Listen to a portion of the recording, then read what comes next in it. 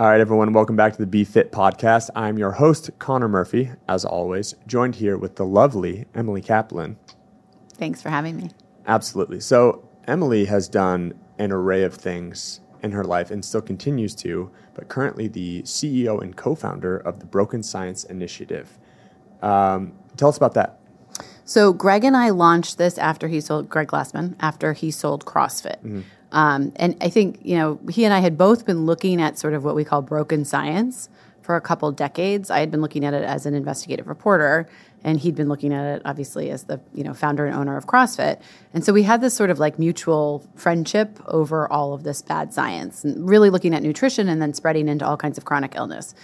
And after he sold the company, he kind of had both, I guess, the bandwidth to really dive in deep, as well as sort of time, and because he had been canceled, which we can get into all of that nonsense, he also was isolated. And so he was kind of looking for a project. Mm-hmm. And so we started looking back at the philosophy of science, which I hadn't really spent much time on other than like in college, and trying to figure out like, when did all of this happen? Because I think, we had COVID where a lot of people became kind of exposed to science, and like the average person was talking about science in a way that, we didn't have pre-COVID. And a lot of questions and skepticism started coming up around topics of, like whether it was testing or disease or results or death rates or whatever. But Greg and I both knew this really started way before COVID, right? This wasn't a COVID problem. And I think, we have things like the replication crisis, which was something that John Ioannidis really, pushed forward with one of the most cited research papers ever. But actually, we now think that that was really a symptom of the larger problem, which is this idea of going from something that is based on predictive value, so outcomes that can be repeated, to a sort of more industry-focused way of pharma-focused way of looking at how to get the outcome you want. And so I like to say to people who are familiar with CrossFit, which is like probably your audience, that I think of broken science is to the mind what CrossFit was to the body. And so it's going to be a very sort of rigor. We're going to have a seminar. We're offering a lot of online stuff. So we have tons of readings and videos and sort of explaining some of this stuff. But ultimately, it'll be a seminar very similar to the L1, where you can go and you're going to learn to basically how to critically think, how to read news and suss up what's bullshit and what's real, and really how to read medical studies. Because at this point, I think it's up to the individual, sort of like with CrossFit, it's up to the individual. The onus is on you to make sure that you're getting good information, because frankly, doctors don't have time to be going through all the literature.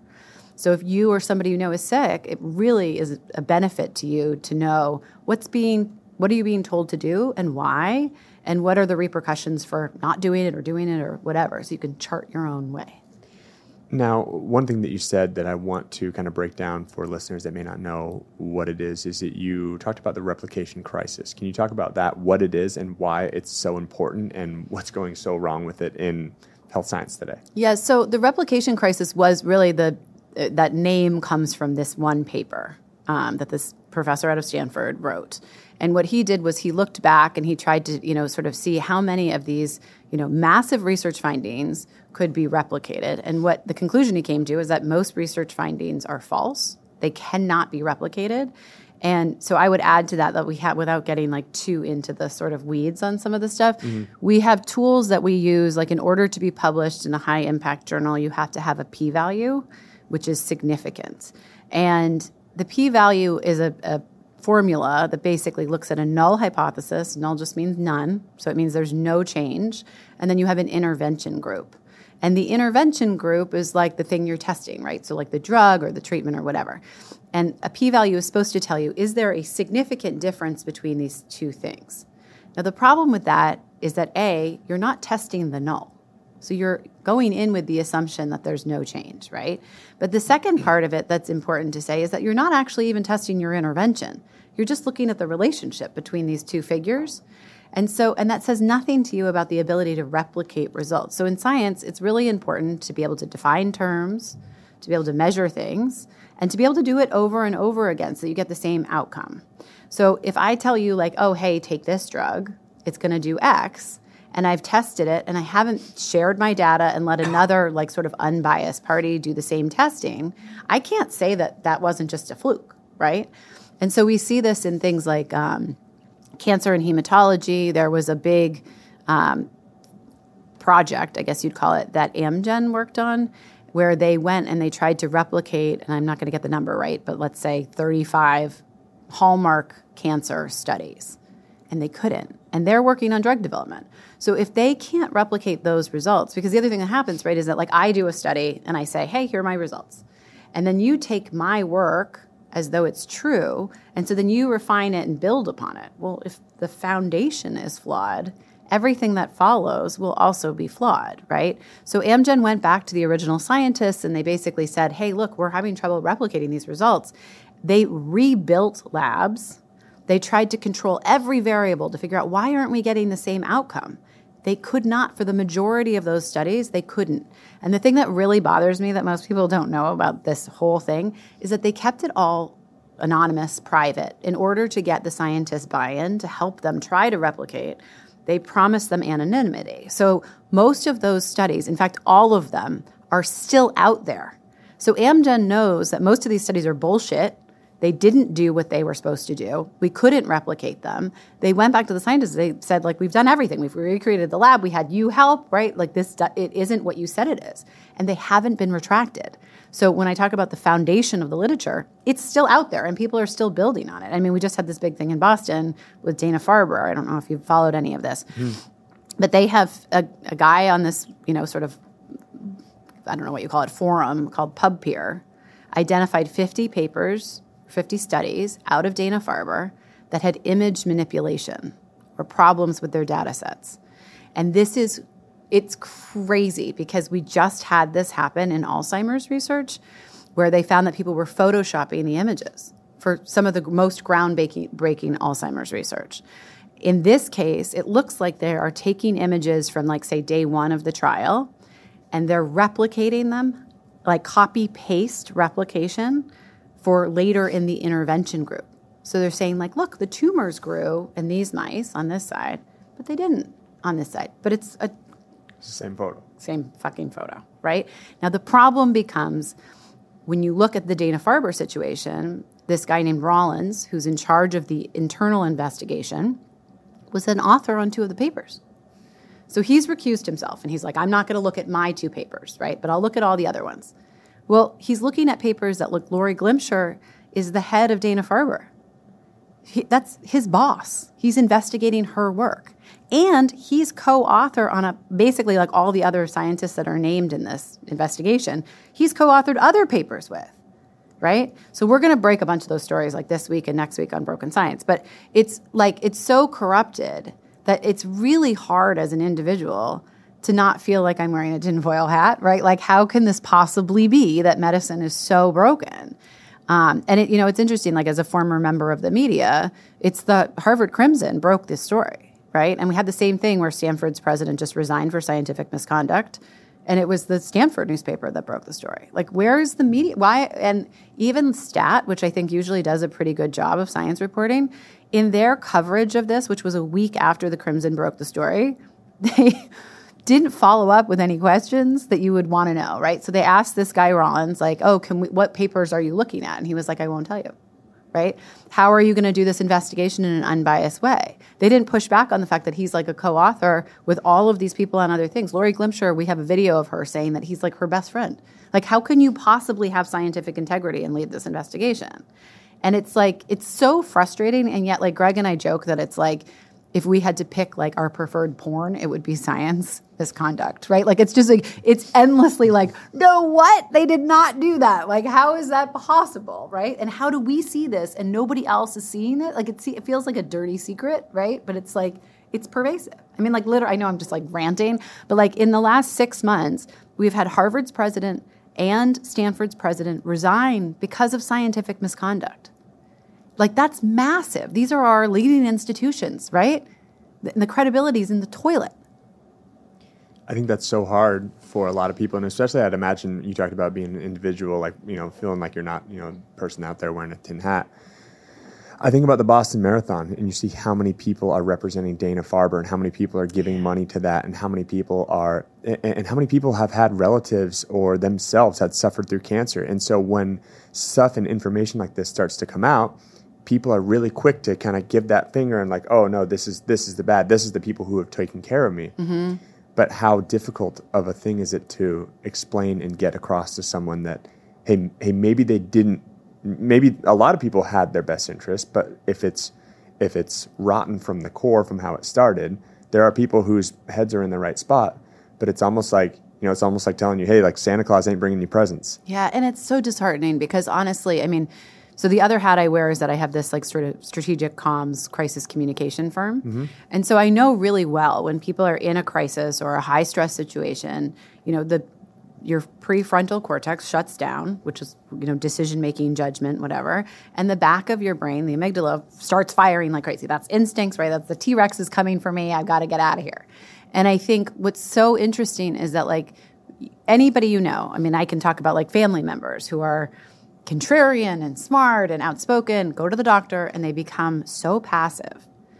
And I think it's because you're scared, right? You go to the doctor, you're diagnosed with some terminal illness or some chronic disease, and you are literally in the care of somebody who is charged with knowing more than you and guiding you. So you don't want to speak up, and you don't want to ask questions, and you don't want to sound like you're being defiant or you know more. And so people become so passive that like you kind of go and get on this like conveyor belt that just like leads you down a path without being an active participant. So one of my goals for Broken Science is that we actually give people tools so you can go to the doctor and you can ask good questions that doctors should know the answer to, and that hopefully that inspires doctors to also do more research. I mean, I don't like to blame anybody per se because I don't think that people go into medicine to be corrupted, right? Be inherently bad. No like, I'm way. Gonna fuck everyone on this. No way, right? Like it doesn't make any sense. But I also think like if you talk to doctors today, they're so frustrated. They spend so much more time on like billing codes and insurance bullshit than they do like holding the hand of their patient, which is why they got into it. So if you talk to them one-on-one, like not as a patient, they'll be the first to say like, I don't know, right? Like I'm following standard of care. I'm trying to read the journal articles when I can. But like peer review is another one of these things that we think of as a form of validation, and it's really not. It's consensus, right? So like peer reviewers, when you're like you submit an article to, a leading journal, you have to pay to have it published, which first of all, in my world as a journalist, that's advertising, right? That's not journalism. There's no fact checking. The people who are editing it are volunteers, right? Who are very busy. And they're told from the outset, assume the data is right, assume nothing went wrong, right? Your job, the experiment or the study, which is usually, hundreds of millions of dollars, has been concluded. So you're not going in and saying like, hey, the way you guys did this doesn't really make sense. You're not going to get the result. Why would you do that? They're already done. So it's so limited even in what a peer reviewer is supposed to give back as criticism. It's not like an editor. They're not going to get you to go rewrite it, right? And so it's, again, one of these things that's supposed to be sort of a safeguard, and it doesn't work that way in practice. So it's sort of a long-winded way of explaining, like, I think, there's a lot of room for education. And it's the individual, it's the doctor. I think it's also the media. I don't think a lot of members of the media really understand how to read statistics. And so they get a press release on something and they assume it's right, and they run with it. And they don't have a lot of time to fact check anymore. So it's a kind of a shit show of the whole thing. I think one of the best resources that I've had that kind of opened my eyes to the pharmaceutical industry is the book Bad Pharma. Mm-hmm. And I can't remember it. It may have been Karin. It may have been Pat Sherwood or even Coach Glassman like early on who had recommended the book. But there were multiple times that I had to set that book down, not because I'm a slow reader and slightly not the smartest person, but there were times when it was just there was just utter frustration. Yeah. And you read things about people suffering and even referencing things where there was like a test done on a certain on a certain chemical and a product, and it had been done before, and it went terribly, terribly wrong, and they were like, we're not going to publish this because it didn't give us the results that they wanted to. Yeah. And then years later, the same thing happened, which should have been avoided because of that. And it just kind of seems like the entire industry isn't doing the right thing. But you have to ask, and pretty much everyone should know the answer. Why? Why is all of this stuff broken? Why is it Why is it the people that should be taking care of us? And I agree with you on the sentiment that like it's not like doctors are like, I'm gonna get into this like screw some people over and kill people. But like you said, a doctor's don't have time to read the studies. I mean, you can read the headline of a study and you can read the study and be like, well, that's not even what that says. Yeah. But why? So the root of it. There are two answers. One is philosophical, which I feel like we really have gotten into, which is that if you go back and you look at, there's sort of this point where Hume denies induction or calls into question induction. Karl Popper then denies it. So Karl Popper is a big philosopher of science, and he basically said, something is scientific only if it can be falsified. So it's in the spirit of it, you're saying remain skeptical, right? You have to be constantly trying to disprove yourself. But in the application of it, induction is basically this notion of like, we can take information that we know and we can apply it to make a prediction about the future. It has to be both. But what happened is that we basically had this split because of the philosophy of science. And so everything in medicine started going to this idea of trying to figure out what was significant and what wasn't, rather than being comfortable with this idea of uncertainty, which is really like once you wrap your head around some of this stuff, it's like mind-blowing. Like everything we do in life, we think about like we want some certainty. I think it actually comes down to control. I think the human brain really wants to feel like they're in control of something, right? And if you're in the pursuit of knowledge or interests or whatever, you know very well you're never going to be certain. You're cutting down on uncertainty, but you've got to reframe it that way. And so one of the examples that I always like to give is that if you look at the difference between, and Greg is really good at this because actually both of our dads worked as rocket scientists at different stages of their lives. But Greg's dad was like the head of research and development at Hughes Aircraft, right? And if you look at that industry, what do you find? You find like, okay, the rocket is supposed to take off. It's supposed to land on this target. It's supposed to cause this much damage, right? And like it better fucking do what we said it was going to do, right? Mm-hmm. So we test and we make sure and whatever. And there's no p-values, right? There's no statistical testing. There's no peer review. It's top secret, right? But it works. Why? Because it's all based on predictable outcome. Whereas you look at medicine and it's the opposite. It's like, hey, it's too cost prohibitive to do, randomized clinical trials of people in a metabolic ward. So instead, let's take a whole population of people and look at different data points and then come up with some conclusion about it. Now, you can't. You could come up with a theory, but until you've actually tested it, it's nothing more than a theory. But like nutrition's a great example of this. Like we've done this with the Mediterranean diet. What the fuck is the Mediterranean diet? Like I've spent a lot of time in the Mediterranean. People eat very different things. People are not just eating olive oil and fish. Some places they're mostly eating pasta, right? Like, so what do you mean by that? Well, you go back and you look at that, or like the 7-country study, and the numbers are actually all over the place. So they get rid of the ones that are annoying, and they create a linear line, and they say like, this is health. This is working for them. So we should all do these things, right? And that's not science. That's like fortune telling. You know what I mean? Like that's a totally different thing. And I think that if you look at like, why is it all broken? Well, so we had this break in the philosophy of science, and it led to these sort of statistical tools that we use to justify science. And again, like, I don't know that was done with any malfeasance in mind, mm-hmm. but it opened the door for all kinds of corruption, because you can then go in and you can steer the results how you want, because it's not based on predictable outcomes. It's based on what we want the outcome to be, right? And so, I mean, to your earlier point, like we saw this with sugar research where like there were these early cancer studies that were done. I think it was in like the 70s. And they were looking at sugar intake. And I mean, there were other ones done on fat, same thing. And they were canceled because they were paid for by sugar. And they were showing like, hey, shit, this looks like it might be contributing to cancer. Well, we were not going to publish that. Like, so scrap it, right? Put it in a drawer. Don't ever talk about it again. Like that happens. Yeah. That was another great book, Sugar Blues. Mm-hmm. I've actually read that book a couple of times, because you do kind of hear things like that, and you hear things even in like a cancer research is that like a cancer cell can't proliferate without the presence of glucose. Yeah. And you're like, but what's the and what's the test for it? Everyone drinks this like sugary glucose water to see if the cancer lights up. And you're like, yeah. Is that not right? The whole PET scan is based on sugar or glucose activity. Why are we not focusing? I mean, again, I'm not not a doctor. I've had zero college education at all. But you read that and you're like, you got to stop undermining yourself. Shouldn't we be leaning into that a little bit? Yeah, for sure. Right. And I think, it's interesting. Tom Seyfried, who I don't know if you're familiar with his work, but he's at Boston College. You should have him on. He, way back, actually, that's how I got to know Greg, was I interviewed him and he was like, I don't think this is going to get solved by research. I think it's going to get solved by a community of people, which is part of the reason that I'm like so excited that Greg Glassman loves my work. And I was like, I did CrossFit. And I was like, wait a minute, what? Like Greg Glassman, the CrossFit dude?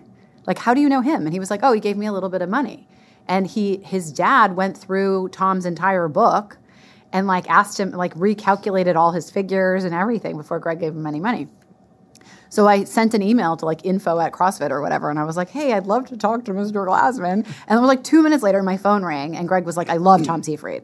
Like, he's amazing. He's totally onto something. And it turned out we knew all these people in common, right? And that sort of like forged our friendship. But what was interesting about Tom was that when I was working on that story, I had written for, all kinds of big outlets, right? And produced for 2020 and Primetime. Like, I could kind of write my way. If I had a good story, I would just figure out what the right outlet was for it. Mm-hmm. And everybody that I pitched that story to was like, you have to find somebody who says, like, why this guy's a quack. And so I would call all these other cancer researchers, and they would be like, I don't know, but if that's true, I would have heard about it. And I'm like, well, don't you, like, he has those nuclear transfer experiments that he relies a lot on, where you take the mitochondria of a cancer cell, and you move it to a healthy cell, and it develops cancer. You take the nucleus, and you move it, and it doesn't, right? So, like, the conventional wisdom is that cancer is in the nucleus, not the mitochondria. And I'm like, if you do nothing else, consider that experiment. It's so simple, right? Yeah. And like you take a healthy cell, right, and you're looking at it, and all of a sudden it has cancer from a different part of the cell than you ever thought could spread cancer. Like, how can you not be curious about that? No one wanted to look at it. So I never got that story published. I went on like New England Cable News or something and like talked about all of it. And this other reporter who was on doing a different segment, she was like, you haven't sold that story and you're talking about it. Like, somebody else is going to pick it up. That's a crazy story. And I was like, at this point, I don't fucking care because nobody wants it. If anyone can, right? Do it. And that was so eye-opening to me. I mean, diabetes is the same way. The Washington Post recruited me to do a bunch of health stories. And I pitched a story to them about Virta, which was, had the biggest, longest, clinical outcome treatment group, whatever, of reversing type 2 diabetes using diet, removing carbs, right? And nobody wanted to, the biggest trial ever. And the Washington Post was like, well, you can't do that because Virta's paying for the study. And I was like, you don't think Eli Lilly's funding all the insulin trials? Like, what are we talking about? Mm-hmm. This is really important information to get out to the public. And I wrote a column for Boston Magazine on it. And in that column, I said something like, giving kids, like, basically, if we gave kids like peanut butter and jelly sandwiches who had peanut allergies and just told them like take an EpiPen, that's like basically what we're doing with diabetics when we're like, just eat sugar, but have a little bit, just up your insulin that night. Like, that's bananas, right? And I had, like, there was so much backlash for that. Like, I couldn't believe how upset people got. And I think part of the reason people get upset when they hear this stuff is because they've been following doctor's orders.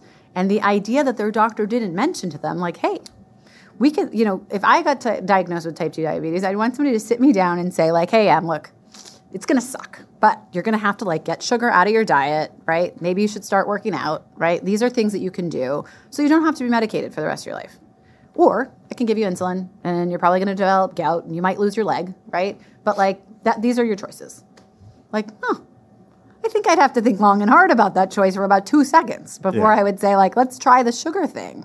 It's not even a conversation. It's not standard of care. It's like this weird bizarro land where it's like, let's just medicate you. And every medication comes with side effects. So you're going to have to take more medications to deal with the side effects. Like, nobody wants to be on that conveyor belt, right? Which I think is like sort of the beauty of like the way that Greg ran CrossFit, where it was this idea of like, hey, you know what? It's up to you. You can show up or not. You can follow the protocol or not. But if you do, you're going to see there's benefit to it. And so just try.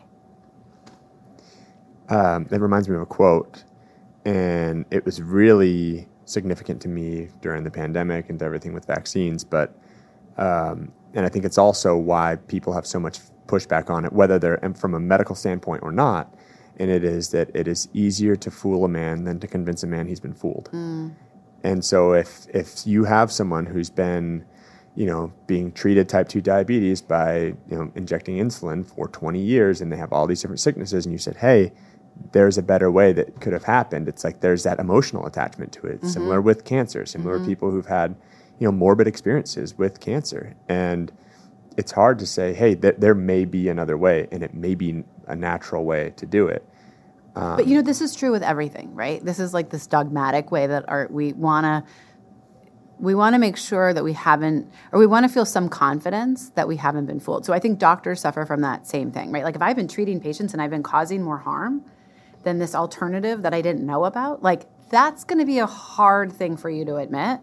But I think, even like my mom was like, after she got married, was like really determined to be like the best chef in the world, right? And did all this training in French cooking and very high fat diet, right? Or high fat food, right? French food is very creamy and buttery and all the good stuff, right? And my dad developed high blood pressure. And my mom was like, no salt, no fat, nothing, right? And then as all of this stuff has come out and she's learned more, she's so mad. She's so mad that they ate like bland food for like 25 years, right? When they didn't need to, and that it wasn't actually having the intended effect, that she still suffers from it. Like when I'm like, hey mom, like you're going to put some butter on that, right? She'll be like, oh, it still makes me feel like I shouldn't, and it's because it's ingrained. Right. And she changed her way of being because she was told it was healthier. And so then to change that paradigm again, I think is really challenging, And like what you said, like the emotional effect of it, deeper than even, just a lifestyle change at that. Like how many parents have buried their kids because of this type of stuff? Yeah, yeah. And it's like to convince someone after the fact of that, it's like even just the topic is sensitive to someone. It's just that frustration. But I guess I can understand that from like a PhD and someone who's like from like that level is, they're told, hey, here's the research, here's what you can do to give that. And at what time? How many doctors are like, oh, I have 6 hours of my day to do nothing. Let me take a look at these, the clinical trials of this study and all of that. And it's like, well, of course that is. So then, at what point, whether it was initially malicious or not, is it now malicious? Because I feel like that excuse only would last so long to now where with pharmaceutical companies, we're experiencing the complete capture of medicine, for sure. I don't have any qualms about saying that. I think that like there are really, and I mean this goes into like now I'm going to put my tinfoil hat on a little bit, but I'll back it up, which is that like now we have this whole power industry that's like funding campaigns for people, right? Like the lobbying money is outrageous that's coming. And then you also have censorship, which is a real thing, right? So through COVID, social media companies were basically told to defer to the World Health Organization. So if you put something on YouTube that was outside the guidelines or outside the purview of what the World Health Organization had said, then your content was taken down. And it was a way of sort of skirting some liability stuff and whatever. But now they've extended it more recently at the end of last summer so that they're calling it local health authorities. So things like the Diabetics Association, the American Medical Association, if you are promoting any content outside of what those guidelines are, your content can get taken down. So like we know a lot of like low carb influencers who have had all their content taken down. Like Mark Bell just had a bunch of his stuff taken down. Thomas DeLauer had his whole channel taken down, right, for recommending keto. And my whole thing is like what it happens is that it becomes so nonsensical because you're like, so if I'm telling people to eat a diet that we ate for thousands of years, right? Like up until the present, really, when you look at the grand scheme of evolution, that's unhealthy. But if I tell them to eat like mostly carbs and like the, food pyramid, we're good. Like how in the fuckity fuck does that make any sense to, like just logically, like explain that to me, right? That's crazy. So I even heard from somebody that like they were shutting people down who were saying that like sunlight is good for you. And it's like, well, it's true because that's considered not something that the American Medical Association would recommend. But it's a deferring to an authority that's really dangerous because if you look back at like the history of medicine, what you find is that when drugs have an unintended consequence, right, or some intervention isn't working or there's a better one, it hardly ever comes from inside the establishment. Very often it's like patient advocacy groups that get together and they realize they're all having the same symptom. I mean, Naomi Wolf did this with breast implants where she had all these women, sort of writing to her and saying like, hey, I think I'm developing these autoimmune problems or whatever. And she couldn't get any answers from anybody in the industry. Like all the plastic surgeons were saying like, I don't know, no, it's just a one-off, whatever. So she was smart enough to go to insurance companies because insurance companies actually know what's what because they have to develop metrics by which your care is going to increase and be more expensive. Mm-hmm. And they use all the sort of Bayesian probability theory, which is really interesting to figure that stuff out. And that's how they were able to figure out we got to recall all these breast implants that were leaking. So, I mean, I think there's countless examples of that. But if we silence the voices that are outside the system, because it's misinformation, which, by the way, is like another trigger for me, then like you really get into this realm of like, wow, we have clamped down on anybody who has anything critical to say. That's not how you get progress. I always look at it from an even simpler perspective of I would look at someone like Thomas DeLauer who would post a video with his shirt off on Instagram and say, this is what I'm doing. Here's something where I've changed my mind on something. Mm-hmm. And you're like, okay, I would do that. Someone like Mark Bell is also a friend of mine who is saying, I've eaten this carnivore lifestyle. Here's where I am. And you're like, well, he's training and he's doing this stuff and he looks like that and he's like has this like, yeah. And they weren't saying, hey, this is what you need to do. Right. It was just saying, hey, here's what's worked. Here are research papers. Here's articles. There's studies that are linked to it. And it comes back to even like simpler terms when I have conversations with people that are going to tell me they're like, well, CrossFit isn't the best way to train because you're like this or that and all of this. And I do this stuff.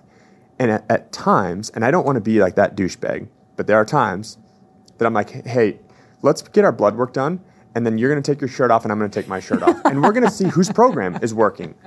And I'm not going to say it's what works for everyone, but let's just, in this conversation between you and I, let's see whose program has more efficacy of what we want. Yeah. And then go from there. Yeah. And it's not like these people are saying these diets that they're not doing or that there's not actual research done on. But if you were looking at the people that are censoring it and we did the let's do a blood test and shirt off test, it's not going to look very good. Right. And you know what? Actually, that's a trick that I use with doctors and that I'm recommending in this class that I'm doing for Broken Science on like how to navigate your own healthcare, because doctors legally have to prescribe standard of care. So they're not allowed to actually offer you an alternative treatment. So how do you get around that? If you have a doctor you have a great relationship with and you trust and you feel like you can have a dialogue with, they give you enough time, more than 5 minutes to talk about anything. And I realized that you can say to doctors, what would you do? And it completely removes them from the burden of standard of care because they're only talking about themselves. They're not talking about, medically from my professional opinion. Mm-hmm. And very often you get a very different answer. So like I just did this not that long ago with one of my kids who had an ear infection and he'd had a bunch of ear infections. And so we went into the doctor and the doctor prescribed antibiotics. And I was like, does he really need them? And the doctor was like, well, yeah, he has an ear infection. And I was like, well, what would you do if it was your kid? And he was like, ooh, I would wait. Because most ear infections are viral. I know this, right? So like the antibiotics aren't going to take care of it. But it will destroy their gut for a short period of time. And it's not good to be on antibiotics, right? And so I was like, well, then why didn't we have this conversation? And he was like, well, it's twofold. One, if I see, the buildup of mucus or whatever in the ear, then like I'm supposed to prescribe antibiotics. But two, a lot of parents don't want to stay up with a kid who's uncomfortable, all night. And so they would prefer to leave with something. But if I were you, I would wait a couple of days. And if it resolves itself, great. And if it doesn't, then you have the script and you can give them the antibiotics. Well, that's really important information.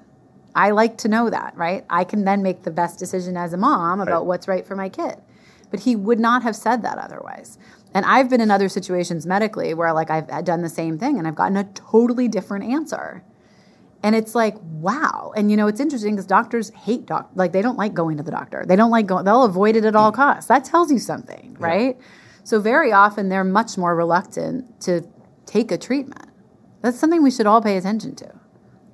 I think that's a really simple way for people that are listening now. It's like, hey, on that next visit, totally, regardless of what it is, ask the doctor, what would you do in this circumstance? Yep. And that they can kind of take that doctor hat off and be like, this is what I would do. Yeah. Because the knowledge is there, obviously. Yep. And there's also all kinds of interesting research about the psychology between like doctors and patients. And one of the points that there are two that I always like to share because I think they're really informative and they help people, sort of be more assertive when they're in the doctor. One is that doctors are so busy that they tend to only listen to your first 2 or 3 symptoms. And because patients are nervous, they tend to basically list their most insignificant symptoms first, right? So you're my doctor. I go in. I say I'm more tired than I used to be, and sometimes I feel nauseous, and then I'm throwing up, and my ass is falling out of my body, like whatever. And you're like already like, oh, she's nauseous and tired. Like, let's run a pregnancy test, right? And you haven't even heard any of the other stuff. Mm-hmm. So it's really important to remember, they're not listening fully. They're thinking of what code do I have to enter into the system to bill for this appointment? And God, that's annoying. And so isn't helping me anymore. And all the other stuff, right? So you have to list your most significant symptoms first. But the other is that there's a lot of research about bedside manner in doctors and that patients feel the visit to the doctor was worthwhile if they leave with a prescription. Mm. So it's, I guess it is sort of you feel like you went in with something and then you got a treatment for it. So it was worth going. Whereas if you go in and you don't get the script, you feel like, oh shit, I should have just stayed home, or I should have, not left work early or whatever. So if you're more inclined to not do the treatment route, it definitely behooves you to go into the doctor and say I'd prefer to not take anything because it'll reframe the way they think about the success of the visit. That's very interesting. We've been kind of at a level when we talk about, this podcast, a lot of it is a baseline fitness piece. But we were kind of joking about this earlier with just myths of what's happening, what's true and what's myth. If there were a line of people that were in front of you today, and we're talking more of a fitness route rather than from a broken science route. Fit people? Or just more in that? No, we're talking about the people walking in North Station. So let's take a look at the next 5 people that walk through. So we have these 2 ladies having a great conversation. Yep. This lady who's on her hustle right now, has got her scarf on. Yep. This one, backpack, Louis Vuitton. And then our guy who's staring at us over here. Hey. They come into here and they're like, hey, looking to improve my health. Yep. I'm going to ask 2 questions on this. I'll ask the first one, you can answer the second one. Yes, I'm looking to improve my health. From a movement standpoint, what do you recommend? Movement? Mm-hmm. Move more? And they say, okay, well, I walk to the train, and then I get off, and I walk to my car, and then I get in there and drive home. What else can I do? Carry something heavy in your backpack? Am I being too simple? What do I carry in my backpack? Something heavy? Anything. How heavy? As heavy as you can stand. All right. And I'm going to do that for a month. And I'm starting to see fitness gains in that.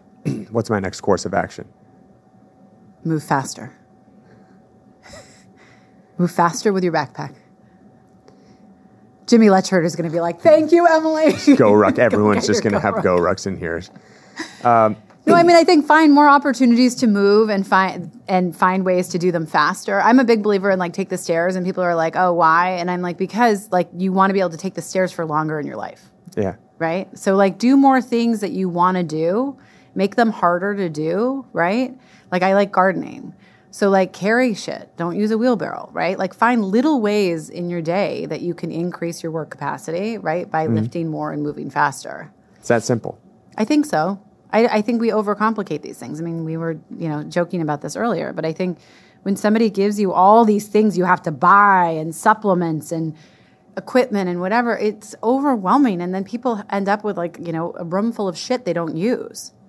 Just integrate it in little ways in your life and it'll become something that is, really easy to attain. And I also think we both know this, the more you move, the fitter you feel, the more you're going to seek out opportunities to do more. Yeah. So, with most of the people that you just pointed out, I don't think they're doing a lot. It doesn't look like they're doing a lot. And so if we could just get them moving more and lifting more and stop taking shortcuts, then they might get to a point where they want to walk into a gym right? Or they want to start doing something at home that's true, just like dedicated exercise time. But I also think, it's interesting. I lived in New York and walked everywhere.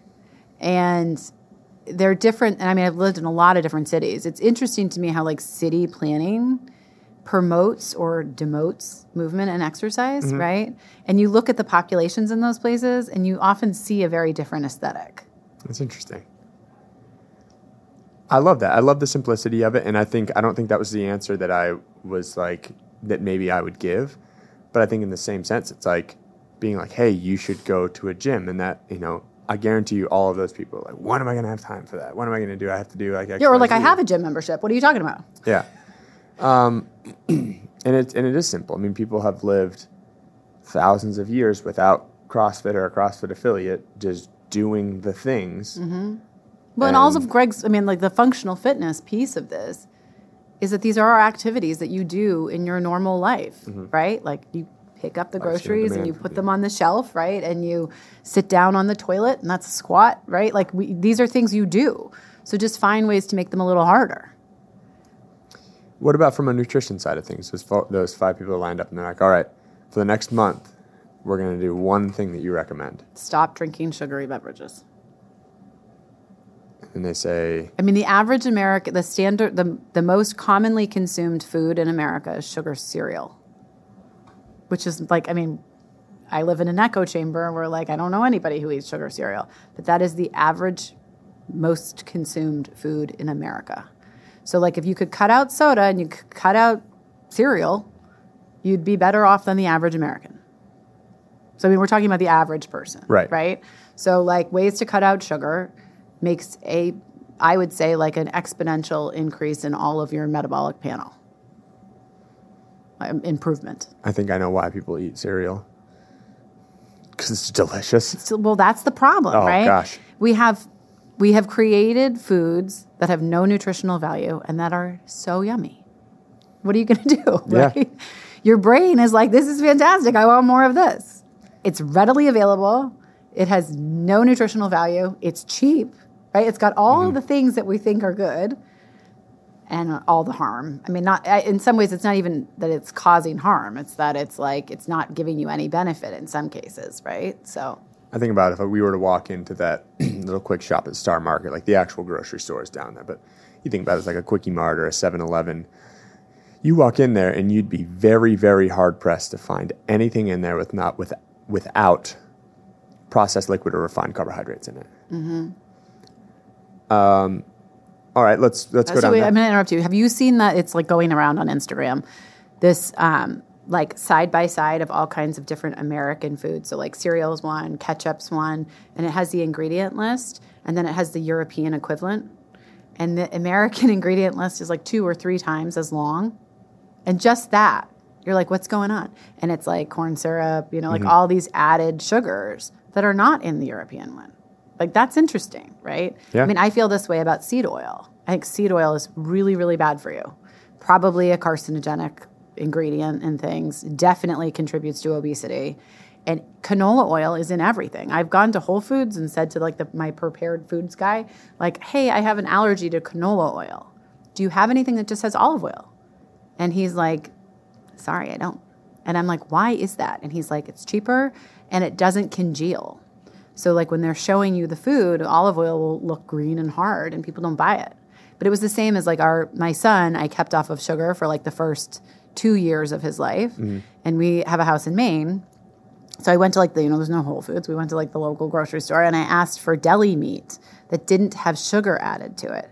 And the, meat dude is like, what are you talking about, lady? Like, this is like roast beef. And I was like, can you just check for me? And he was like, sure. And he, after a couple of minutes, was like, you're going to have to come back and after you're done with the rest of your shopping, I can't find any meat that we haven't added sugar to. Like, it's everywhere. So. And the reason being is because it's cheaper. I think the reason that sugar is added to everything is because it makes it taste better, right? And so if you're not knowledgeable enough, but you're like, oh, hey, this, kind of ham is much better than it tastes better. My kids eat it, right? Yeah. They don't eat the other one. And I mean, grown-ups are the same. Like I joke, you go to Starbucks in the morning and you see people getting their like mocha frappuccino, peppermint, whatever. And you're like, that's a sundae, right? Yeah, I tell it to people all the time. I'm like, so you want a milkshake? You want dessert is what you're looking for. When would you have ice cream for breakfast? I tell that to Hurley, and now he's on the black coffee train because I was just crushing someone who was on a podcast about being like, you're having dessert. Yeah. The first thing you're feeding yourself in the morning is a sugary dessert. And I feel this way about Hurley juice. Like you see moms at the playground giving their kids some organic, refined, whatever, orange juice or cranberry juice, and it's got like 50 grams of sugar in it. And you're like, kids are supposed to have 23 grams of sugar a day. Total, their whole day. You just gave them 2 days worth of sugar in like 30 seconds. And they wonder why they're crazy and why they crash. Totally. It's because they have ADD. Yeah, right. And that's an interesting thing too, because I'll hear that from people being like, well, I had orange juice this morning, but it was like natural. I'm like, did you squeeze the oranges? Yeah.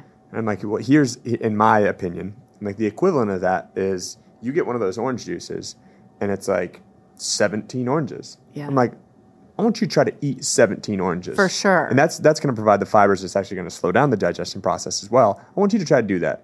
Actually, you know what? Why don't you try to eat 2 oranges and let me know how you feel after that one. And it's like, well, it's natural. And it's like, that's its natural state? No. Orange juice isn't coming down from the sky. Yeah, and the orange juice you buy has sugar added to it, right? All those juices for the most part, have sugar added. So it's not like you're even just getting the 16 oranges. You're getting 16 oranges and like 2 cups of sugar. My hack in those areas, if I ever try to go in and I need something to eat, the only thing I can find without added ingredients and without a huge presence of carbohydrate is pork grinds. Mm-hmm. You can go in there and it's just I hate them. I wish I liked them. The chicharrones are the ones that have like a little bit of extra fat on there, so it doesn't just taste quite as dry. It just freaks me out. It's like, it reminds me of like the stuff that you give your dog, like the pig's feet or whatever for dog. I'm like, I can't. People would be better off eating that stuff. I'm sure they would, but like I'll stick with some almonds. True. Now, all right, so we have kind of the 2 pieces there from like a movement and a nutrition side of it. There's so many articles, there's so many things that you've looked into in your, you talked about Broken Science Initiative about being kind of like the birth child from the pandemic and all that stuff happening, but you guys have been doing this stuff for so much longer. Greg has been at war with anyone trying to impede in the health and wellness and fitness space with, this broken science. From like a science standpoint, what do you think is the most falsely understood thing that people are like, hey, no, this is what we have to do, but it's just not the case? Ooh, that's a toughie. I think it's like it sort of depends on the audience. I think the average American like still doesn't know that like fat's not bad for you. If you have fat and sugar, it's bad, right? But I think the average American doesn't know a lot of the stuff that's put out there about, calories in, calories out, right? Like that most people still think that. They don't think that it's about the quality of the food. They think it's about thermodynamics, and it's not. It's like your body processes energy, right? So it's going to take the food based on the quality of the protein, the quality of the fat, the quality of the carbohydrate, and it's going to do different things with it. I always joke that like when I was in high school and people were like, no, don't, fat's so bad. Like my best friend and I ate like Peeps, those like marshmallow for a week. And we were like, we haven't had any fat all week, right? Like what? That's crazy. But actually, it was very much in line with the idea of like you're trying to like limit calories and limit fat calories mostly, right? So like you'd see the fat people walking around with the snack wells. And it's like, it's fat free. And it's like, how's that working? Not so great, right? But I think that's a huge misconception. And there is still some debate within the research community about some of this stuff. There's a lot of debate, right? This is why, like, if you can't go on YouTube and say, like, don't eat carbs. I don't think people understand that, like, you cannot eat carbs at all. You can be strictly carnivore. A necessary macronutrient. Not a necessary, right. The only one that's not. Uh-huh. And so why is it the base of our pyramid? I don't think most people, I think that's a big fallacy that still prevails. Probably not with your audience, right? But like if you're talking about like the general populace. I still think so. I still think there's a lot of people that And it's not that we're up here saying like, hey, don't eat carbohydrates anymore.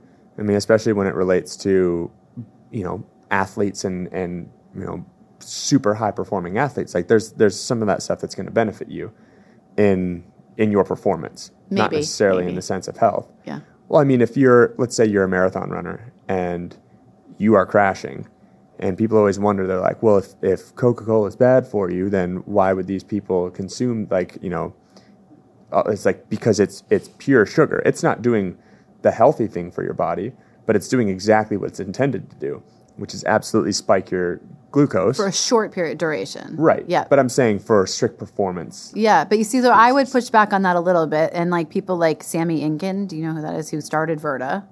He was a world famous Ironman, winner or finalist or whatever. So huge triathlete. Mm-hmm. Endurance was his thing. Got type 2 diabetes and couldn't understand why. And he had obviously was eating a ton of carbs. Mm-hmm. And he had started, I want to say Trilio or some company, and sold it for a ton of money. And so he was basically like, wait, I'm in this high performing athlete. I'm going to have to, start taking all these medications. Like, this is crazy. And so he dove into like Gary Taubes' work and really started figuring out like, no, this is a carbohydrate metabolism. And so there's a lot of, keto athletes that are finding they can perform at that level, but not right before a race. Like, you have to be fat adapted before, right? So that you're not dependent on this really quick source, exogenous, or like outside source of energy. But athletes are getting type 2 diabetes. I mean, there's a games athlete who I don't know if I should name or not, but she posted her blood work. She must be doing like a deal with like a lab company. And I screenshotted it because I was like, I'm sort of curious, like, what are her labs saying? And she's pre-diabetic, right? Why? And she's talking about how like her sugar glucose is too high. So she needs to like change what she's eating, but she's not cutting down. I mean, she keeps posting pictures of herself eating shitty food, right? Like high carb food. And I think that is a misconception that I think probably in the next 10 years, people will start to move away from. Like, you think that the best hunter, 300 years ago was carb loading when he had to go on like a big hunt? No, he was probably He was probably in a fasted state, right? And did that hurt his performance? No, probably not, right? So whether that's solid or not, I don't know, but I do know, like, definitely athletes are as susceptible to type 2 diabetes as the average person is, because it's an insulin secretion problem, right? And so if your pancreas can't handle the insulin anymore, it doesn't matter how much you're working out. It's sort of that old, you can't exercise your way out of a bad diet. And I think that's, with the CrossFit community, that is something that really bothers me, is that I think the games athletes who have these massive platforms do a huge disservice to the average person by acting as though they can eat a different diet. Because what's happening is that they look ripped, right? They look super fit. But internally, and, I've said this to Dave, like, I wish we could get blood work done on all the games athletes as like an entry thing, because it would be really interesting to see if, like, you didn't look at the outside of the person, you only looked at the inside. Are they really the fittest? That one that I'm talking about did not look like the fittest person I know from a blood perspective, right? Well, if we incorporate from our 4 models of fitness, the sickness, wellness, fitness continuum, it's like you have to put biomarkers on there. Imagine the first event of the CrossFit Games was your health biomarkers. Yeah, it was like, what's your A1C, right? Like, I would love, that would be the kind of games I'd get into. Like Josh Bridges had the best ejection fraction in this one, so he actually took first place in this event. Again, very, very interesting stuff, but I've yet to have anyone be like, hey, I've really got to, or, they get to that point where a doctor says, hey, you're glucose intolerant, so this is, that this like pre-diabetic and type 2 diabetes is, on the way, and have someone change their diet to eating healthy fats, eating protein, stop eating that, and have a quality of life go down. I've yet to meet, and there's people who are like, well, I added carbs and my performance is great. It's like, okay, understandable. And not to say that you can't have any carbs and still live a healthy life, but it goes one way, but not the other. Yeah, but the other thing to add to that is that I think this is like we all have such a short attention span that this gets lost. I think this is about, and someone's got to come up with a better way of saying this because it sounds awful, but it's metabolic derangement over time, right? So you look at all these kids that are developing fatty liver, which used to be called, they now call it non-alcoholic fatty liver for kids, because it used to be only alcoholics had livers that looked like this, right? And then people started showing up with, really like these crazy livers, and they'd say like, I don't drink. And their doctors were like, you're lying. Mm-hmm. And it's like, the person's not lying. And they start seeing all these kids. Well, it comes from sugar. Turns out sugar is actually harder on the liver than alcohol.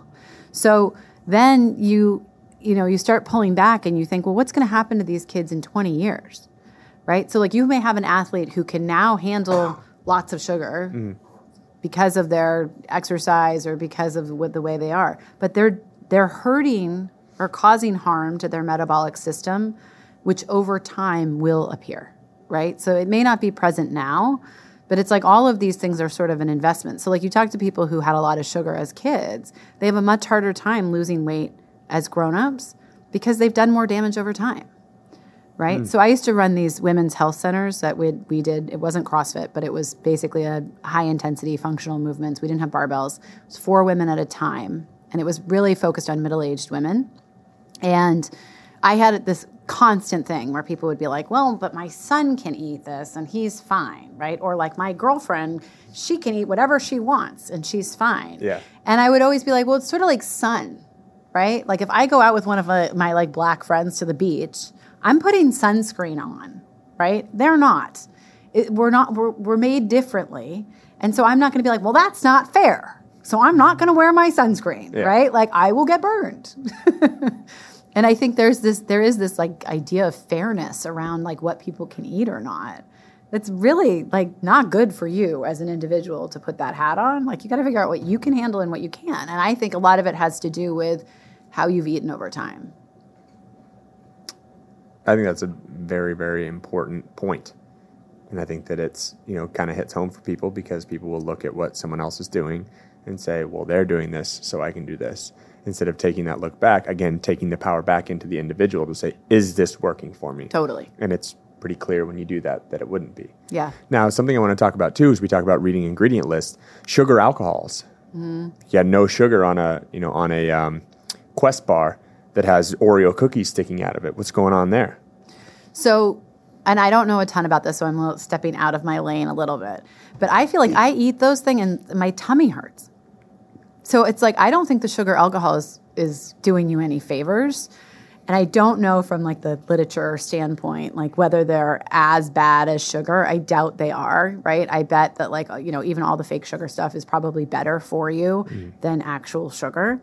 But I also think like I am sort of a weird believer and, with the exception of like sugar tastes great and we all love it. So like, you can't listen to your body entirely, but like if your body's having a bad reaction to something, probably stay away from it, right? And I feel like people eat those Quest bars and they like put themselves into like, or like too much protein powder, right? And the amount of fiber that they have in those Quest bars, like, oh, it's good. Like if I eat 1.5 Quest bars, I need a bathroom within. Yeah, I'm not a fan of the like subtract the fiber from the carbs. Like that feels like a stupid hack. That's not right. It doesn't work. Like just try to go with like the straight up what the carbs are, not doing this weird math equation where they're loading you up with fiber and other things in order to justify eating something else. And it's like all these things, like this isn't, it's the overcomplication of all of this stuff. It's like, I mean, I'm a big believer in like just go and shop around the perimeter of the supermarket, right? Like have fruit, have vegetables, that's fine. But like if you can't hunt it and you can't grow it, then you probably shouldn't eat it. Or you shouldn't eat it in like, I mean, I'm not a big fan of like, don't ever have chocolate cake. Yeah. Right? Like, but just know what you're doing when you do it. Be informed about it. And it's also the quantity in which, with the sugars, and people are like, oh, that's naturally occurring. And it's like, it didn't naturally occur in that bar. Right. Like I love that about people who go on like the maple syrup kick. And you're like, do you know what? You'd have to go tap a fucking tree and stand there for like 5 days. To get a tiny drop of it. That much maple syrup that you're putting. Yeah. It's the same with oranges, right? If you have a gallon of orange juice, it's like your body's going to know that that's going to be terrible on it. Like, well, it's natural, like, but not in that amount. No, right. It's like another thing when people are like, oh, but I love sugars. They taste so good. Why would it be so good? And it's like, I can imagine that the high you get from crack cocaine is unbelievable. People ruin their whole lives and give up everything that they've ever worked for that. Yep. Opioids, black tar heroin, you name it. I'm sure those things feel fantastic. We can even go down the route of the significance of what happens to your brain relative to sugar and that type of stuff. It's like, just because it tastes good doesn't mean it's like, hey, you should be doing it. And what's so interesting to me is that you could find someone who's morbidly obese and they could be being like, well, I'm just going to have a little bit of sugar. Just, I worked hard today. I did that. And people are kind of like, okay, sure. But if you had someone who was sick from, smoking crack, and they're like, well, I've been really good lately and things are, good. I'm just going to smoke a little bit of this crack just to, take the edge off. And you're like, that's what we're doing after the show, right? Just a little bit of crack? No, we're going to do a lot of it. I bought a lot of it. But it's like the people don't have that same understanding of it, of what sugar is doing to them and what's brought them to that point. And one of my big pet peeves that I feel like, I'm a very protective person just by nature. Mm-hmm. And I think oftentimes you see somebody who's really overweight and people are like, oh, she could afford to skip a meal. And it's this wild misunderstanding of how the endocrine system works, right? And it's like, actually, people who are morbidly obese are starving. They are literally internally starving because they cannot access their fat stores, which is part of the reason that the high carbohydrate diet is so hard to get off of when you're in that state, because you can't access any of your fat for energy. So you are entirely reliant on outside energy sources. Carbohydrates, as we were saying, are such a fast-acting source of energy. And as soon as you've burned through that and it's stored as fat, you are back to feeling starving. And so, when you get fat adapted or you're trying to put somebody on a ketogenic diet, what you're doing is you're basically I like to say, you're switching the fuel tank. But it's painful, right? And people get headaches and they feel lightheaded and they feel like they have the flu and all these things. And you have to be like, it's okay. It's because you can't access this yet. But if you stick with it, you're going to suddenly have more energy than you ever know what to do with. And you're not going to be hungry, right? And people are always, I remember when I was helping these women in the gyms, they would say I don't know what to do. I'm so bored. I don't even want to eat anymore. And I'm like, well, find another hobby, right? Is that the worst thing in the world? Because it's you've gone from being starving and all you can do is think about eating food to not eating, but you have all this fat on your body that you're accessing and that you're now able to actually utilize as energy. But it breaks my heart the way that we talk about people who are morbidly obese, because I don't think that most people understand, they're not satiated. It's not like when I have a steak and I'm like, oh shit, I can't eat anymore. Mm-hmm. They are always hungry. It's their state because they cannot access their body fat. And so the way we talk about them is so disrespectful, I think, in that regard of what are you, you see somebody who's really fat eating a salad and you think oh, well, that's good or whatever. And it's no, you have no idea what you're talking about. You have no idea how that person feels internally in terms of their hunger society, sort of spectrum. So I always like to point that out. I think it's it's such a disservice to everybody to try and explain that, or not explain that and skip over it. It's hard to relate to for someone like myself who, I'd done intermittent fasting for a long time for the sole purpose of that it was easier for me. Mm-hmm. And my diet consists of high protein, high fat, and there's all the time when I'm in the office and people see donuts out there and they're like, how can you not have one of these? I'm like, because how I feel right now is different from how you feel. Yeah. Because that is your source of energy. And just like you were saying, it's processed carbohydrates are going to spike your glucose. Boom. Glucose levels, what's average, 100 milligrams per deciliter? Sure. And rockets up. And then what's it going to do is rocket down. I'm never going to hit this point. That's right. I'm not going to be at that point because once I start to dip, yep, with my experience in fasting, that's when glucagon is released from the pancreas, and it's hey, any stored fat that we have in here, we're going to utilize this for energy. So when I'm here, other people are here, and I guess sometimes that was actually really good for me to hear, especially when I work with a lot of people who are morbidly obese, is to be like, hey, I don't know how you feel, but I do know that if you do this, it will improve. Yeah. You won't hit those lows anymore. Because I can't imagine, I think like, if I was morbidly obese and I was hungry, I would make the right call. But it's probably a feeling very similar to if someone is addicted to some sort of drug or doing something. It's like to not have that desire or want to go back to it. Well, the way you just described it is exactly what happens to the brain with Coke or like a lot of drugs. Like the serotonin levels, you're basically like extending the serotonin output. So you're releasing more and you're holding it. And then when it's done, you're crashing way lower than you ever would have gone, right? Which is why people want more and why they feel like shit. And so I think glucose is very similar to that in exactly the way you described. So I think that's a really interesting way of thinking about it, is that like you can be kind of steady state or you're going to have these massive swings up and down. And, I think, I don't know, there's so much to this, but I do definitely think that like it's very hard to explain to people that hunger is probably one of those survival, feelings in our bodies that is really like survival. It's deeply entrenched. And so just imagine if you felt like hungry all the time. And then when you ate, you felt immediately better. Why wouldn't you eat when you felt hungry? For sure. Greg has this funny thing that he tells about this bear claw or something when he was training and he would ride his bike and he'd pass this like, donut shop or whatever, and he'd stop and get his bear claw, and then he would be like, oh, fuck it, I should not do that. So he would, not one day like ride by and not get the bear claw.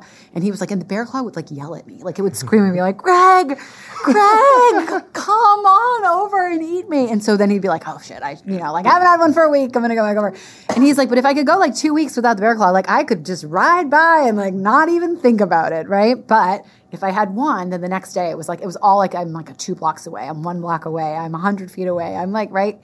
And it's like, we all know that. I mean, it's like a silly story, but it's true. It's like the more you have that stuff, the more you want that stuff. Right. Yeah. Probably similar with caffeine, nicotine, any sort of stimulant. Right. I mean, sugar is a stimulant. Yeah. But I even think about that with caffeine, because there are times when I'm like, all right, I'm consuming 1,000 milligrams of caffeine a day.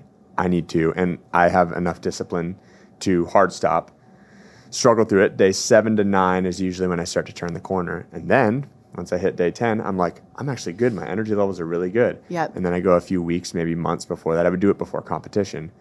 And I'm like, you know what? I'm a little bit tired. Didn't get as much sleep. I'm going to have a cup of coffee. And you drink it and you're like, this is why people have this. This is amazing. And then the next day it's a cup and a half. And then that's, again, my personality. Did you ever do anything where like you didn't have it, but then like right before a competition you would have it to have that energy boost? That's that's a great way to think of it, right? Like as a performance enhancing kind of like, if you're not on it and you're not dependent on it, then you do get this like surge of energy from it. I would always do the first workout. So like at the 2017 CrossFit Games, the first workout was a run, swim, run, which I was the skinniest person in the field, especially when you get to like the team side of things. Everyone is so jacked. And I was just like, beep. And so the first one was a run, swim, run. And I'm like, cool, I'm going to be breezing through this. Did the run, swim, run. And then the later event was like somewhere in the Coliseum. And I had one shot of espresso. It was like a caveman coffee espresso. And I still, to this day, that's the best espresso shot I've ever had, because it was like, it put me exactly where I needed to be. I was laser focused. And now it's like I have a coffee and I'll like get kind of close to there and then it goes down and get kind of close to there. But you're chasing that high. That's it. And that's why I don't, I've had many surgeries in the Navy, outside of it. I just recently had one on my elbow. And I told the doc, I was like, I don't want narcotics because I remember I got Percocets when I shattered my tib fib. In the Navy, they're like, here's 120 and then refill it whenever you want. And I loved the way that they felt.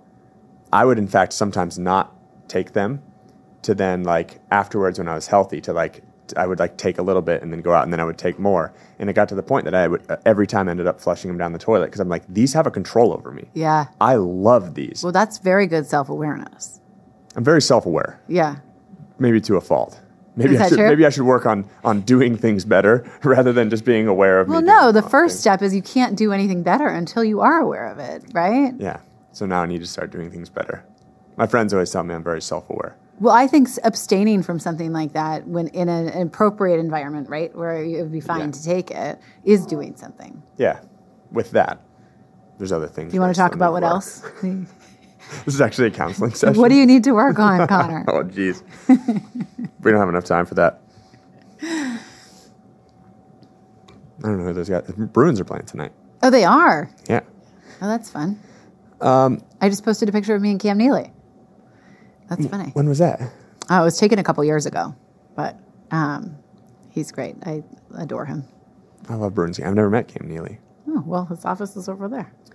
I used to train a Bruins player. He doesn't play anymore. Speaking of like holistic people, he's a defenseman for the Bruins, and now he has a ranch in Utah, and he just lives out there. But he started a hunting company, and we were chatting about it, and he's like, well, me and Brad are going to start this company so we can write off our hunting trips, like as like tax write-offs. And I was like, you guys can have the most popular hunting brand. People care about what you guys are doing. But it's Martian Milco is what it's called. So Kevin Miller and Brad Marchand, and Marshy was injured last year and came back from his injury like record fast. And is that you? Like, do you get credit for that? No, not at all. He's like the only meat I eat or the only foods I eat are things that I hunt. Oh, that's cool. And it's like and they all talk about like the health benefits of it and how like healthy. You look at like two guys that are like. They like to play both sides of the coin too. Kevin probably not as much anymore, and same with like Marchand. I can't be like, oh, they're the super healthiest guys, and then someone has a video of them like spraying a champagne bottle with goggles on top of one of our club venues in there. But that's appropriate in certain environments, right? Hey, that's what we say. Be healthy enough to be able to do that. That's right. And understand what you're doing. Mm-hmm. Don't that's what drives me crazy too. When people are like, oh, this is a healthy alcohol, and you're like, stop it.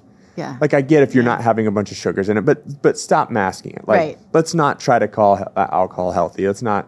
Yeah. It goes back to like, oh, if you drink 3 glasses of wine a day, your heart health is going to be better. Right. And you're like, better than somebody who doesn't drink at all, right? Or better than somebody who drinks like 2 bottles of wine, right? Like where are we in this relativity? But yeah, no, I think that all that stuff is kind of funny. But that's cool. I mean, I think our food supply is like a whole nother topic, right? Like all the things that happen to eggs and meat and whatever. Even if you're trying to eat a carnivore diet, you got to be kind of careful about where you're getting your food from because the additives in food in the United States is pretty nuts.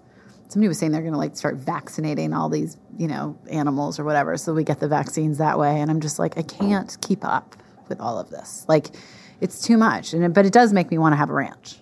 You know what I mean? Oh, yeah. Not that I didn't anyway, but like, Yeah.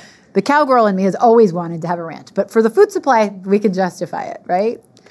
When you talk about a ranch too, it reminds me of kind of 2 things. One, I believe like there is a vegan lifestyle and what true vegan people who don't want to like harm things, and that's owning a sustainable ranch. That's eating meat. That's doing everything that where the cows defecate is where things grow and then they graze and there's all this stuff. Like that's a true like if you don't want to like harm things because things are going to get harmed, but.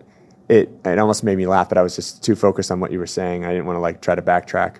But when you talked about the person who was supposed to be looking into these research papers, being the one who wrote 2 of them and best friends with someone else, it was like that documentary. What was it called? Game Changer. Oh. Or there was a book. There was like a vegan book. No, the vegan Game Changer. Yeah. Every person that it goes in the list of credits has some tie to financial gain of vegan, whether it's a book, whether it's a supplement, whether it's all of these things. And you're like... There was so much fucked up about that movie. There was even something about like dudes getting boners or something, like more with the vegan diet than the other one. And somebody who was involved in the production came out and they were like, we manipulated this like so badly that like that's not what the result was. Like it was like literally every like anecdotal piece of evidence that came out of that. Somebody came out of the woodwork and was like, yeah, that's not, we shot that in a way that was like not at all what it was supposed to be. I mean, that was interesting. Actually, that was like when Greg was doing the DDCs. Yeah. And I feel like, I don't know if we watched it there, but it was like everybody was like, oh my God. I mean, the thing for me is like, again, like go back to sort of like the most simple answer for things, right? Like usually that's right. And I feel like when people are like, oh, I'm a vegan or whatever, like I always joke, I have a friend who's a vegan and she's like a big vegan influencer. And she will post these pictures of herself like at these conferences. I'm like fairly confident she doesn't watch your show. Otherwise I'll be in trouble. But like, and the people are like, either really fat and unhealthy looking, or they're like these waifs and their skin is green and they're gross. And then I'm like, and then go to like a CrossFit event or something, like, you know, and you're just like, do I want to look like these people? Or do I want to look like these people? You like, take your shirt off, I'll take mine right. off. We're going to see what happens. That is exactly that. Let's right? do our blood work. Right. That was actually something that that I always loved that Glassman would say. And it's like, this is a competition. It was defending CrossFit. And it was like, this is a whose penis is biggest competition, yet I'm the only one with my dick out in a ruler. Right. Like proverbial. But I mean, there's so much cool stuff that you've done and that you've been a part of that has just been, I mean, huge into, if people have interest in digging into that, it's changed lives. It's changed my life. And then by proxy, the people that I'm training and trying to help out. So like, obviously the work you're doing is incredible. Oh, well, that's nice of you. And thank you.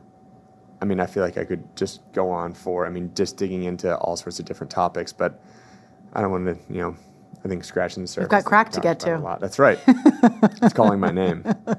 That was another crazy documentary. It's like This Is AM.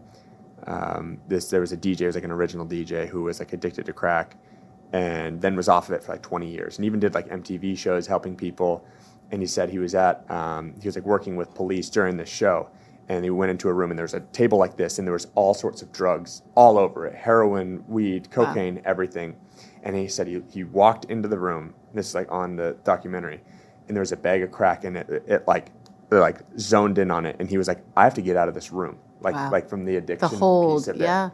And he ended up at one point in time going into his New York apartment and smoking enough crack to kill himself. Oh. But it was, I mean, we talked about addiction. I mean, like you talk about like, you know, the opioid crisis, right? And it's like, it's profound how the brain becomes adapted to that state of a high or, you know, and I think when you look at people who got into that stuff because they were in pain, right? And and it was prescribed and they thought it was the right thing to do and it becomes the slippery slope. And I don't know if you know Dale King. He's a good friend of mine. But he has a box in Portsmouth, Ohio, which was the pill mill capital of the world. He just had a documentary that came out that was called Small Time Strong. Yes. Yeah. Okay. And I was wondering why that sounded familiar. But yeah. And so he's, you know, working really hard to work with addicts and use the sort of like Greg's methodology to then, you know, give them another stimulus.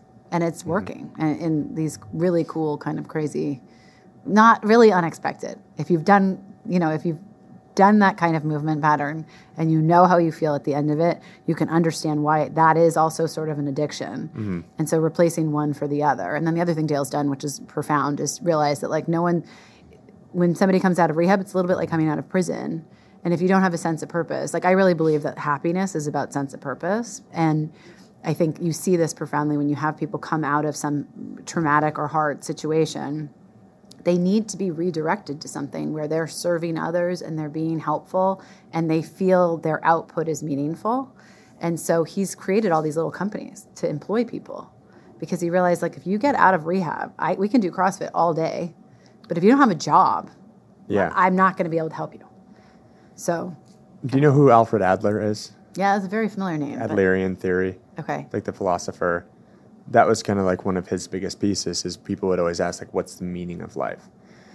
And there was kind of like like when it comes down to it, it's like there isn't like a meaning, but what everyone seeks and what everyone wants is to be of use to others. Yeah, I think that's right. And it didn't matter of what use, as long as you had use and you believed that you had use. It didn't matter the level of it, but to achieve happiness is to be useful for others.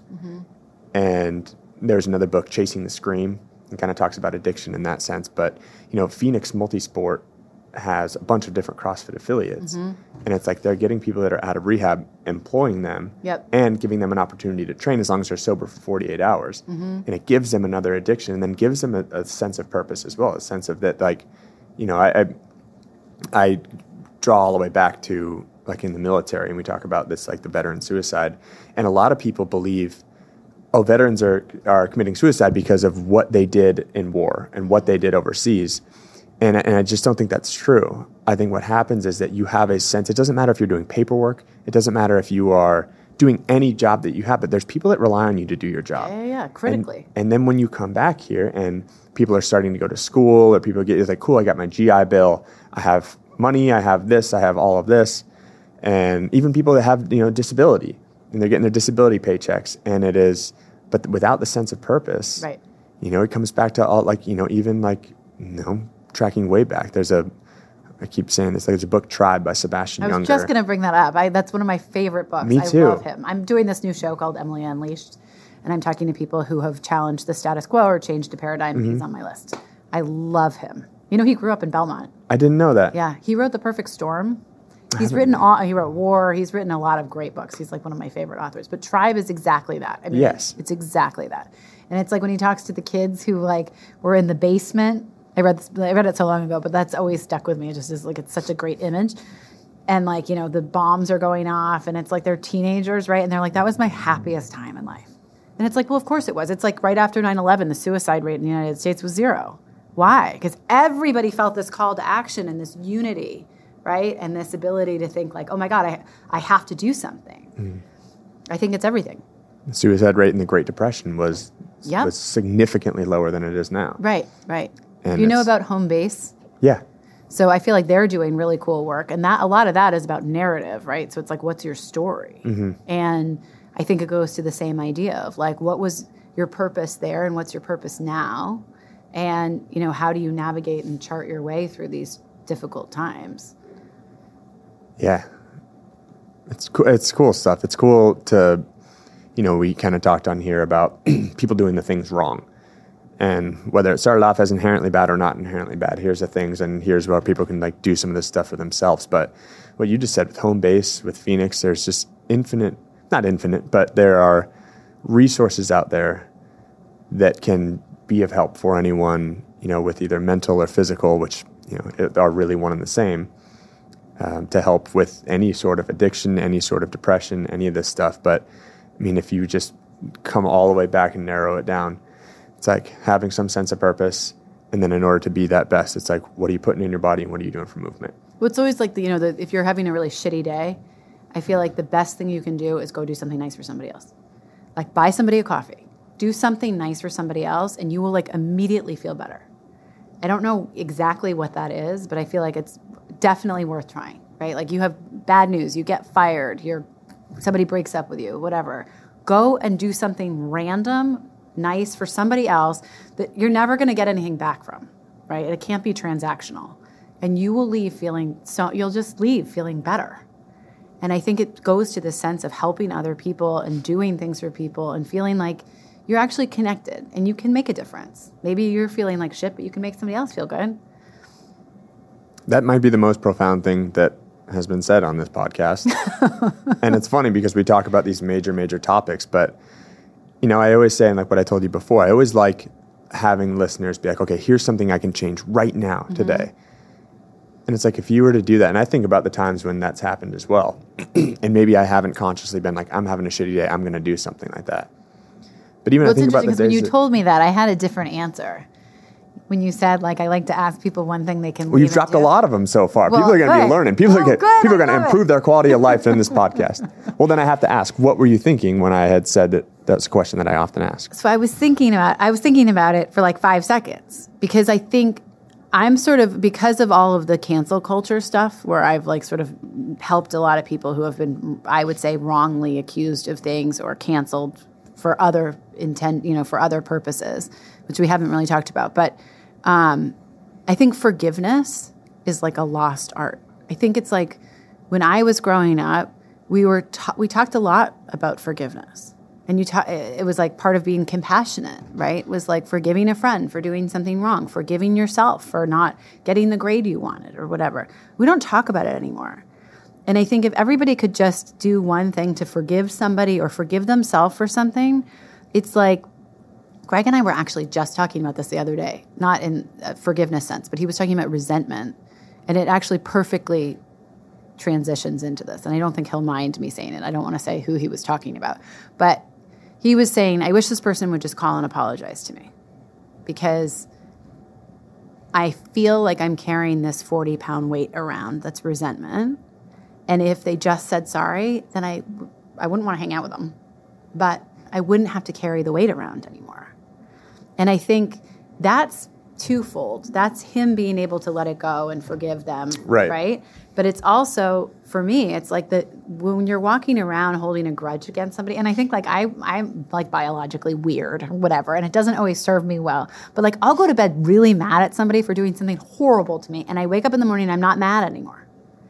And my mom was always like, it's a gift. And I'm like, no, it's not, because I get fucked over and then I forgive the person, right? But as I get older, I realize it is, because I don't have to carry that anymore. I'm not mad at them. I can hang out with them or whatever, and I can ultimately see like this was, them or me or our chemistry or whatever. And I can pretend to be mad, but I don't actually feel it in my heart. Do you know what I mean? Yeah.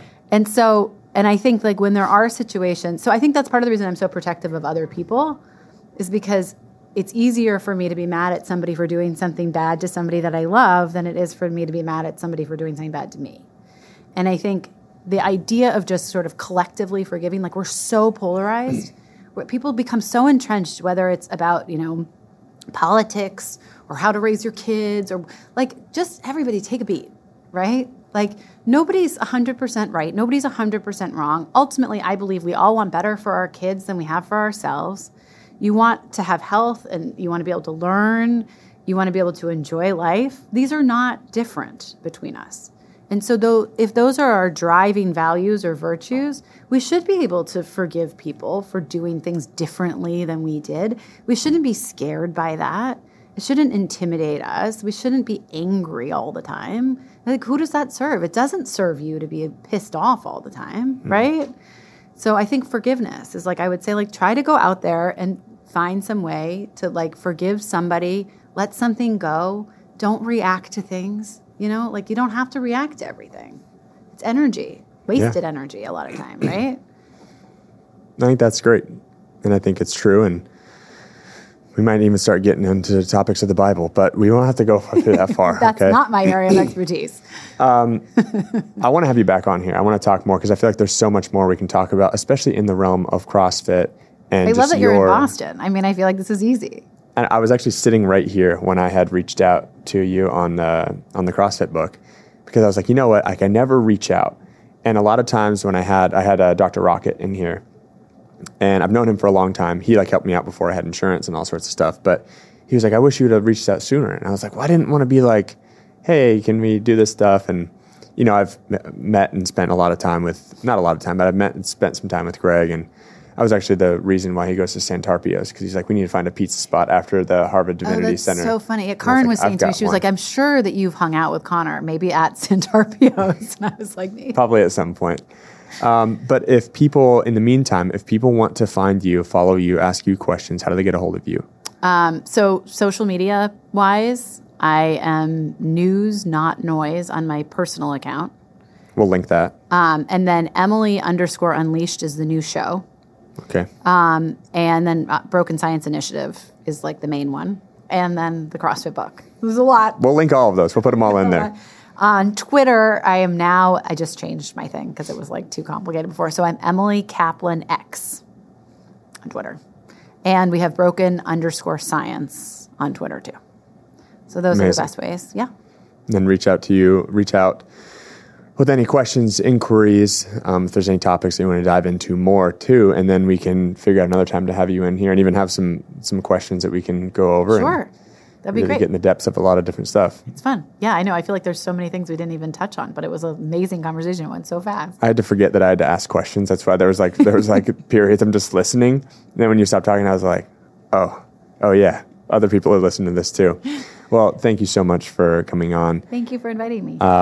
If you have any questions that you want to reach out to me, as you know, you can find us at Big Night Fitness on Instagram, bignightfitness.com to see any of the events we're running. We've got some really cool stuff coming up, along with some charity events. Big Night CrossFit, we're running classes on Friday. If you want to come drop in, they usually fill up pretty quick, but we have a good time. We've got a good little community there. So thank you for tuning in, and we'll see you next week.